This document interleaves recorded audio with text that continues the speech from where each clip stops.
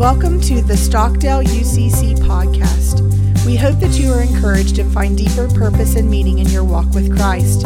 If you would like more information about Stockdale United Christian Church, please visit us at stockdaleucc.org. Well, this morning, we are going to be reading in Romans.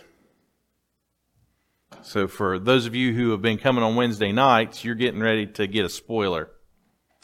Yep, that's right, spoiler of what's coming.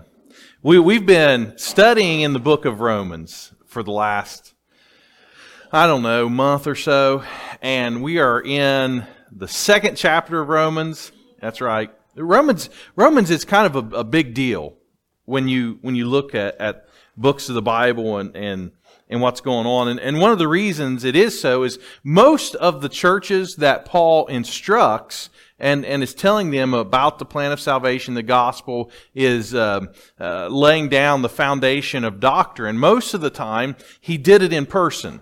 He would make, you've heard of Paul's missionary journeys where he would travel to all these different churches. Paul would go there and he would teach them for a while, and he would spend time there teaching them about Jesus and the doctrine of salvation and how all these things were laid out and how they all worked. Well, what's different here is that when Paul writes this letter to the Romans, Paul had never been to the church in Rome. He had never visited. He had never had an opportunity to get there. He wanted to, but could never do it. So when he's writing this letter, he's laying the foundations of Christian doctrine that normally he would have done in person. He's doing it through the letter, so we get a really in-depth discussion, a deep discussion of what it means to be saved. Of what it means to be a sinner, of what it means Jesus' sacrifice, justification by faith. All these things we find out about, the essentials of our faith, we find out about in the book of Romans. It is a critical book of the Bible, and if you've never read it, you need to read the book of Romans. You really do. I can't stress that enough. You need to make time just to go through the book of Romans. Take some time to slow down and read it and really understand it. Now, if you have Wednesday evenings available, we're going through the book of Romans. So come on over, stop in, and get a chance. You can go through it with us as we go through and we're learning. That's why what we're doing on Wednesday night right now, we're calling it Understanding Your Faith and Being Able to Communicate it to Others. Understanding it on a level that you're able to tell people about the gospel. Understanding what it is you believe more than just yes, Jesus died for my sins, but really understanding it in a way that you're able to communicate that with others.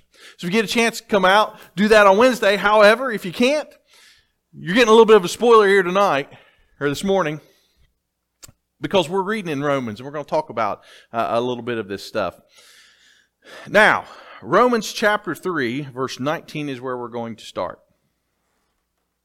I hope that I've got several scriptures here. I've got a thought in my heart, something that the Lord's just been dealing with me on, and I hope that I'm able to communicate that to you the same way that the Lord has given that to me. And that is my prayer this morning, that what He has spoken to me in my heart, that has been such an uplift to me, will do the same for you and in your heart. So, Romans chapter 3. We have, and like I said, we're in chapter 2 something right now, and the first, the first, you get a small introduction at the beginning of Romans, and Paul kind of spills the beans a little bit there, but then you get into the last half of the first chapter, the whole second chapter, and even the first part of chapter 3 of the book of Romans, and all Paul's talking about is how awful we are. Why we're wicked. Just the wickedness of men, and how we create gods, and because we didn't really like God the way He was, because God's like, hey, I'm holy, and this is what you need to do. And we're like, I want to do my own thing. I'm going to do the things that make me happy. So like, well then man, He created His own gods, and after the likeness of birds and of men, and He created His own gods. He worshipped those because we wanted a God. We just didn't want that God, right? So Paul's talking about all the types of sin. There at the end of chapter 1, he gives this big list of sins that people commit. And then he turns around in chapter 2, and what he was talking about, all these wicked, awful people, all of a sudden said, then who are you who judge? Right? He turns around and he's pointing back at him and says, yes, you think the world is guilty. You think everyone else is guilty of all this stuff. You're guilty too. You're guilty of all the same things. So in the first part of the book of Romans, Paul is establishing the guilt of mankind. You're guilty. If you didn't know that, you didn't realize that this morning, you need to know, you need to understand the fact that all of us are guilty before God. We have all sinned and come short of the glory of God. Every single one of us, it doesn't matter if you look at someone else, well, I'm not as bad as them. Paul tells us here in the second chapter that it doesn't matter how much you judge someone else, it can't make you any better. One of the things we like to do is point out how bad other people are so that we don't feel so bad. Well, at least I'm better than them. But that doesn't cut it. You're guilty before God.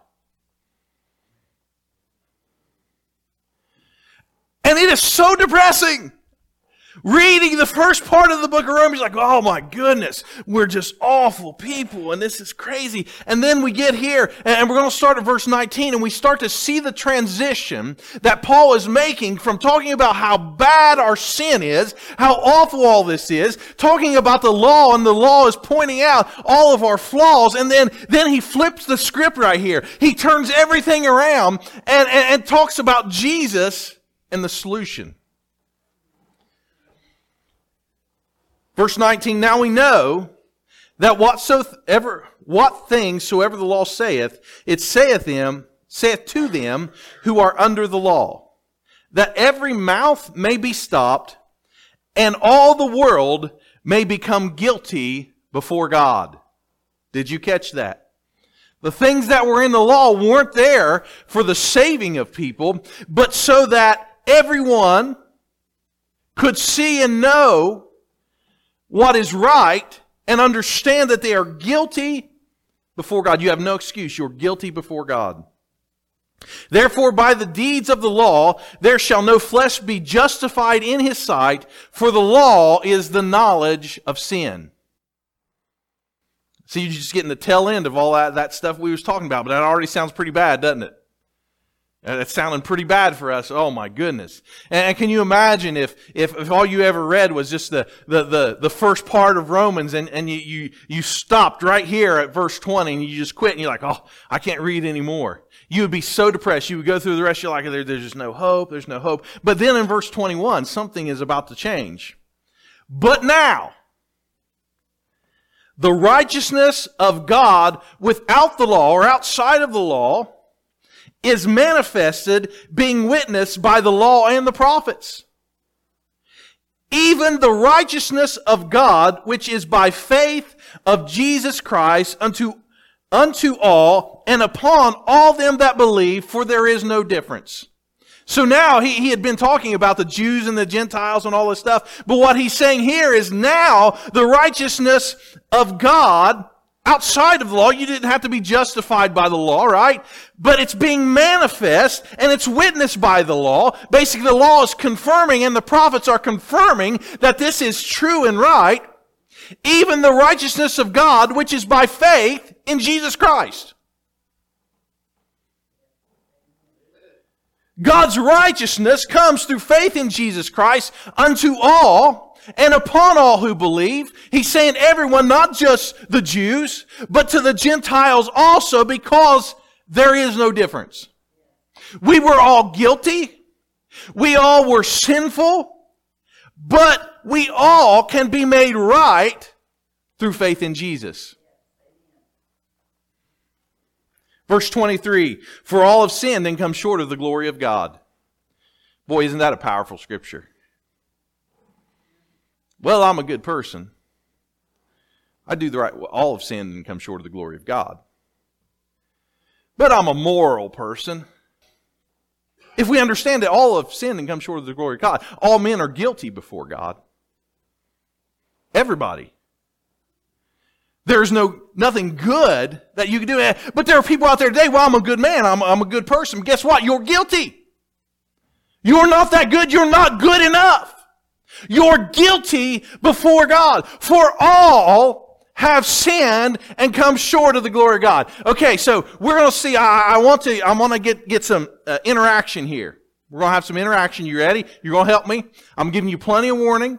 Now, we're going to have I'm going to see who all belongs to this group. Okay? And if you belong to this group that I'm getting ready to say, I want you to raise your hand. Okay? Everyone. If you belong to the group of everybody, raise your hand. Well, come on. Yeah, if you're one of everybody. Yeah. So that should be everyone, right? I want to make that point. Now you can put your hand down. I want to make that point because the Scripture says for all. Yeah. So you are in the group of all. It was easier to say everybody than all. Now I know, we're in Pike County. I know that's super confusing to us when I say, okay, everybody raise your hand, and I seen you all, you're looking around confused like, everybody, what's he talking about? No, everybody raise your hand because all of us. Me too. We've all sinned and come short of the glory of God. Every single one of us. We're all guilty. But the righteousness of God is manifest. Today, right now, the law and the prophets bear witness that the righteousness of God is here through Jesus Christ. Now listen. Verse 24, being justified freely by His grace through the redemption that is in Christ Jesus, whom God hath set forth to be a propitiation through faith in His blood, to declare His righteousness for the remissions of sins that are past through the forbearance of God. Did you catch that? Basically, what they're saying is, God offered up Christ. God offered up Christ that through Him, through His blood, through faith in His blood, that you could be righteous and your sins could be forgiven. That's right. God sent Jesus to be the payment, atonement for your sin.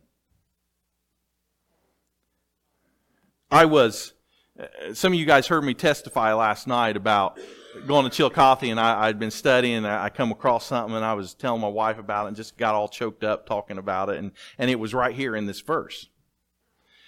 This word, there's a word in here called propitiation. Did you guys hear that? We don't use that a lot, do we? That's really not in our vernacular. It's not kind of our everyday talky. But the word propitiation is kind of an important word. You know, it's used another time in the New Testament, and when it's used there, the word in Greek is halestrin. And the word, or halasterion, let me get it right, halasterion. And the word here, it's called propitiation, but when it's used the other time, it's actually written in Hebrews when they're talking about the Old Testament tabernacle, and they're referring to the mercy seat. Okay? Now, I want, who here knows what the mercy seat is? If you know what the mercy seat, just kind of pop your hand. I see a couple people there's a few kind of pop their hand up and know about the mercy seat. Well, I'm gonna paint a picture for you of something that absolutely just blew my mind. I'm telling you, it absolutely blew my mind. And hopefully it's going to blow yours. And I want you to understand what God had been setting up in Jesus Christ and what the reference that Paul is making. See, way back in the Old Testament, when God was telling, laying down the law, He told Moses, here are the things you need to build. You need to build a tabernacle. Here's the size of the tabernacle. Inside the tabernacle, you're going to have this little thing, and it's going to contain the holy place. And inside of that, there's going to be a veil, and inside of that veil, behind that veil, is going to be the most holy place. And there in the most holy place, there is going to be a thing called the Ark of the Covenant. How many of you guys have heard of the Ark of the Covenant? Yeah, you watched Raiders of the Lost Ark, didn't you? Yeah, that's right. I will tell you that when I was a kid, that scene there at the end of the Raiders when the Nazis opened that thing up and everything, it scared me to death. I'm like, and it was years before I could watch that movie again. And then I'm an adult. I was like, it wasn't a big deal. But it scared me to death when I was a kid watching that movie. But that was their idea of what the ark kind of looked like, maybe. But there was a real ark. It wasn't just something that was made up for the movie. There was this real Ark of the Covenant, right? And God commanded them, here's this specific way I want you to build the ark. Now, you heard me make the reference of the mercy seat, right? The mercy seat is actually the lid of the ark. Okay? So, they were commanded. This is in Exodus chapter 25, verse 17. It said, "Thou shalt make a mercy seat of pure gold." See, the rest of the ark, it was made out of wood, but it was covered with gold. But the mercy seat, the part that sat on the top, it was made out of pure gold. 2 cubits and a half shall be the length thereof, and 1.5 cubits the breadth. So that's the length and the width. "And thou shalt make 2 cherubims of gold." You guys know what a cherubim is? It's an angel. Okay? You'll make 2 cherubims of gold, one on one end and one on the other end. "Even the mercy seat shall ye make cherubims on the 2 ends thereof, and the cherubims shall stretch forth their wings," okay, "on high, covering the mercy seat with their wings." Hey, why don't you 2 boys come up here? I'm going to use, you 2. Come on, jump up here. You guys are going to be my little angels this morning. Yeah. Okay, so stand right over here so everybody can see you. Now, you had these 2 cherubims, and they sat on each side of the mercy seat, and they had their wings outstretched like this. Stretch your wings out like this. Okay? Take a step back. Yep. And the ends of their wings were touching. So here you had this, it was gold, right? Pure gold. It wasn't wood covered in gold, but it was pure gold. And then on each side of it, you had these 2 cherubim, these 2 angels that were sitting there with their arms outstretched, right? One at the head and one at the foot. Now, can you stand there for just a minute? Okay. Now, so here's what it says. It says that thou shalt put the mercy seat above the ark. Okay? So the ark, which was the box part, you're going to put the mercy seat above the ark. And you're going to put the testimony that I'm going to give you inside of it. So inside of the ark, the tablets, when God gave the law, the tablets of the law went inside of the ark. Aaron's rod that budded went inside of the ark. That was a deal where they were trying to select a priest. And why is it Aaron? Why is it Aaron? And God proved that Aaron was the priest because they took his dead staff that he was using, laid it in the temple, and then they took one out of every tribe and they laid him in the temple. And Aaron's came to life, basically. So that was in the ark, a golden pot of manna, which was the food that God was providing for them when they were in the desert wilderness and there was nothing to eat. They put a golden pot of that inside the ark. So this was the testimony that was in the ark, but they were commanded to put the mercy seat on top of the ark. Okay? Now, verse 22, I want you to listen to this. You're going to put the testimony, you guys are doing good. You're going to put the testimony that I'm going to give you in the ark. And then it says, "And there I will meet thee, and I will commune with thee from above the mercy seat, between the 2 cherubims, which are upon the ark of testimony, of all things which I will give thee in the commandment unto the children of Israel." So basically God is saying, listen, you're doing good. Give me just another second. I am going to meet you above the mercy seat, between the cherubims. That's where my presence is going to come down. Right here is the place. All right, give these guys a hand. They've done a great job. All right, you can go sit down.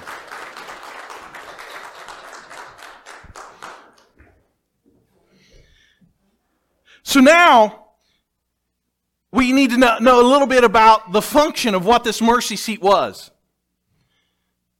On the Day of Atonement, this is the big day of the year. This was the Day of Atonement. This was the day that all the sins of the people were going to be forgiven. I'm not going to go through the whole process, but what you need to know is after a ceremony of ritual purification, the high priest would come in this one time of the year. He would come into the tabernacle. And he will take the blood of a bull that had been slain for his purification. He would walk up to the mercy seat, and he would take his finger and he would dip it in the blood, and he would sprinkle it on top of the mercy seat 7 times. He would take the offering of the goat, which was slain for the sins of the people, and he would bring it in. And there he would dip his finger, and 7 times he would sprinkle it on the mercy seat.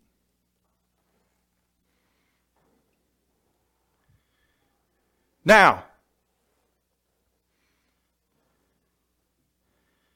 inside the ark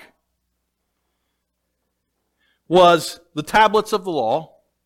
And we just read here in Romans that Paul said that listen, verse 19, I'm going to read it again. Now we know that what things soever the law saith, it saith to them who are under the law, that every mouth may be stopped, and all the world may become guilty before God. So Paul's saying that the law is so that no one can argue. Everybody knows you're guilty. Therefore, by the deeds of the law, listen to this, by the deeds of the law, there shall no flesh be justified in his sight, for by the law there is knowledge of sin. So inside of this box was the law.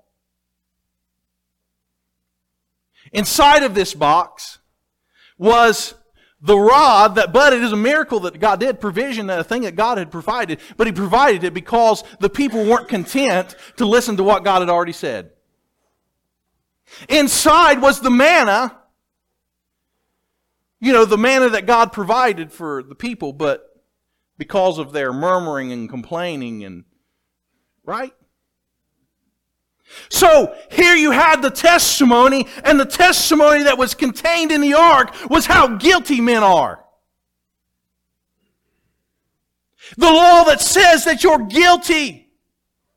You're guilty. You're guilty. You're guilty. And on top of that, lied the mercy seat, and above the mercy seat was God's presence. And here as God comes down, He's looking down on the testimony in the ark, and it says, man is guilty, man is guilty, man is guilty. And once a year, the priest would come in and he would sprinkle the blood on the mercy seat, and as God would look down on the man's guilt, he would have to look through the blood. Amen?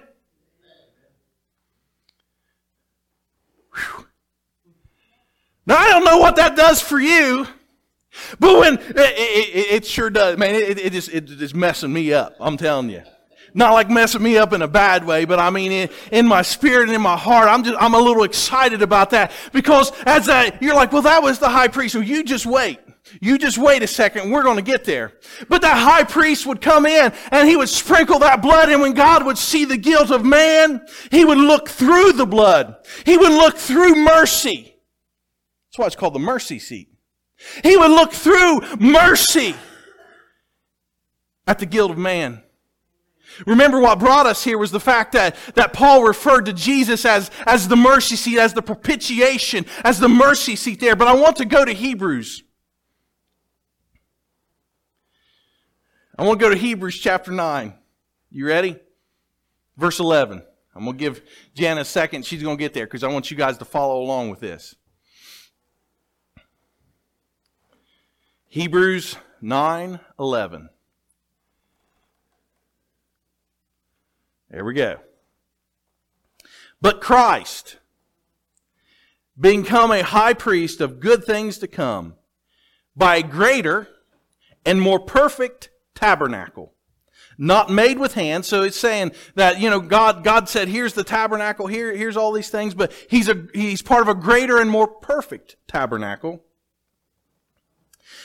That is to say, not of this building. Verse 12, neither by the blood of goats and calves, but by his own blood. He entered in once into the holy place, having obtained eternal redemption for us.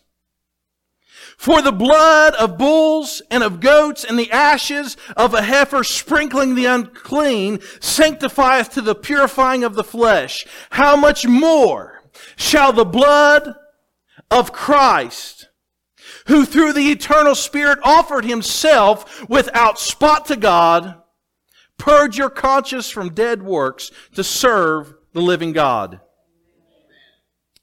And for this cause, he is the mediator. What's a mediator? It's a go-between. Think about the picture of the ark. You've got God, you've got man's sinfulness, but what's set there in the middle? It was the go-between through everything that was going on. It was the mercy seat. Jesus is the mediator. He's the one who stands in the middle for you and I. And for this cause, he is the mediator of the New Testament, that by means of death, for the redemption of the transgressions that were under the first testament, that they might receive the promises of eternal inheritance. See, the book of Hebrews wasn't written to the church in Rome who didn't know anything about the law, but it was written to the church in Jerusalem, the Hebrew people who understood the law. And the writer of Hebrews is explaining why Jesus was who he was and why he was better than what they were doing. And here he is, and he's saying Christ becoming a more perfect high priest, a greater high priest, and part of a greater and more perfect tabernacle not made with hands. Listen, neither by the blood of bull. So, he wasn't like the high priest before who would go in and once a year he would dip his finger and he would sprinkle the blood of that bull. Or he would dip his finger and he would sprinkle the blood of that goat, and it would land there on the mercy seat.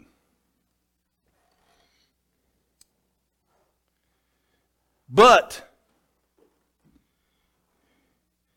he walked in not to an earthly temple. Listen, you got to understand that.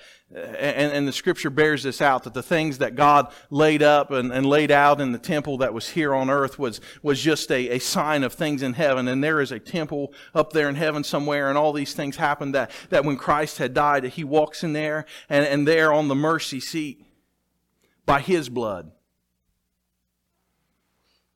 By his blood.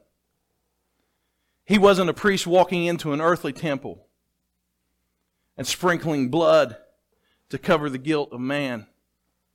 But he went into the holy place, and with his own blood and with his own life, he covered our guilt.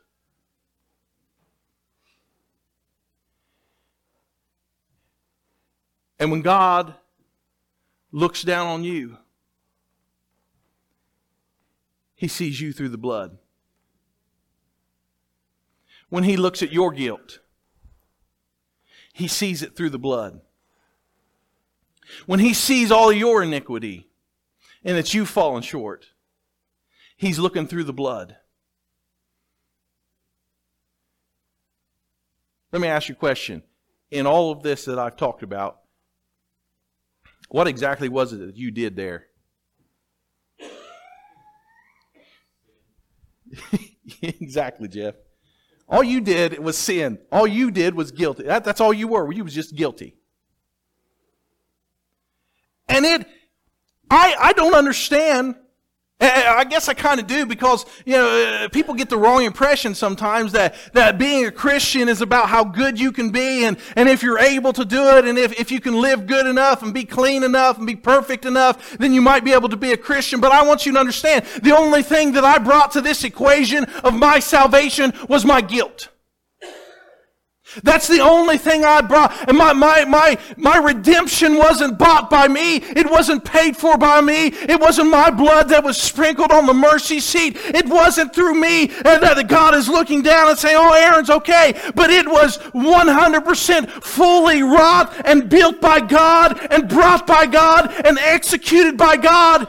And I'm telling you this morning that if you're getting saved, if you are a believer in Christ, you're going to heaven because of what Jesus did and not what you do. Amen. And to the people who think there's no way that I can be a Christian, you don't have a part to play in whether you can be a Christian or not. Jesus paid the price for you. That's a little extreme. What do you mean? I'm telling you, you're not going to get to heaven because of your goodness.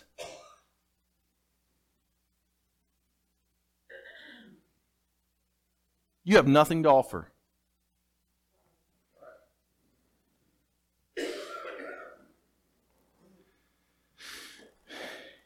See, in Romans, verse 24 that we was reading, Romans 3:24, it says, and being justified freely by His grace through the redemption that is in Christ Jesus, whom God hath set forth to be the propitiation through faith in His blood, to declare His righteousness for the remission of sin that are past through the forbearance of God. You know what that said, right? You're going to be righteous because you put faith in His blood. That's it. I'm saved this morning because I believed that the blood of Jesus could save me. How about that? I'm going to heaven this morning. Not because I could save myself, or I was good enough, or I was great, but because I did one little thing and I just believed that Jesus could do it. How about that?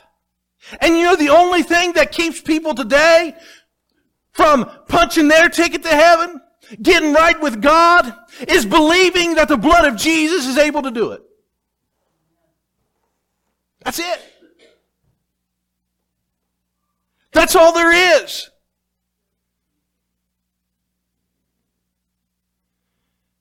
You understand why I got so excited about this, don't you? You get why I'm so excited about this stuff, right? Why it's such a big deal. God painted a picture thousands and thousands and thousands of years before Christ came of who He was going to be and what He was going to do.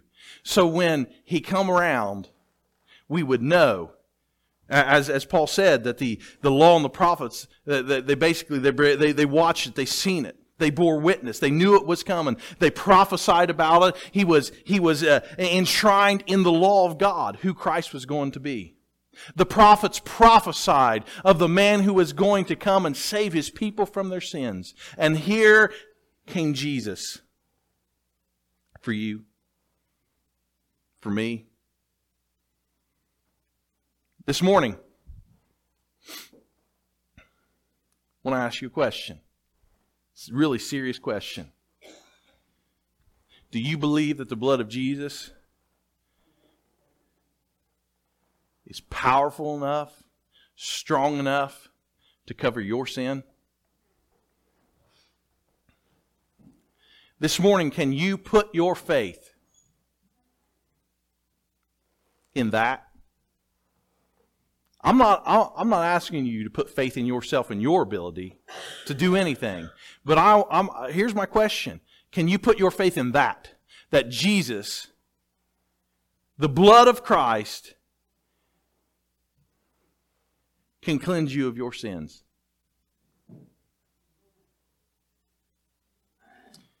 If you can believe that, you can be saved. If you can do that, you can be saved.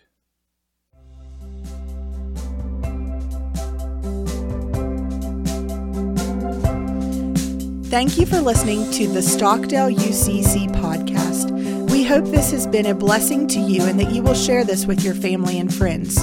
For more information about Stockdale United Christian Church, please visit us at stockdaleucc.org and be sure to follow us on Facebook and Twitter at Stockdale_UCC.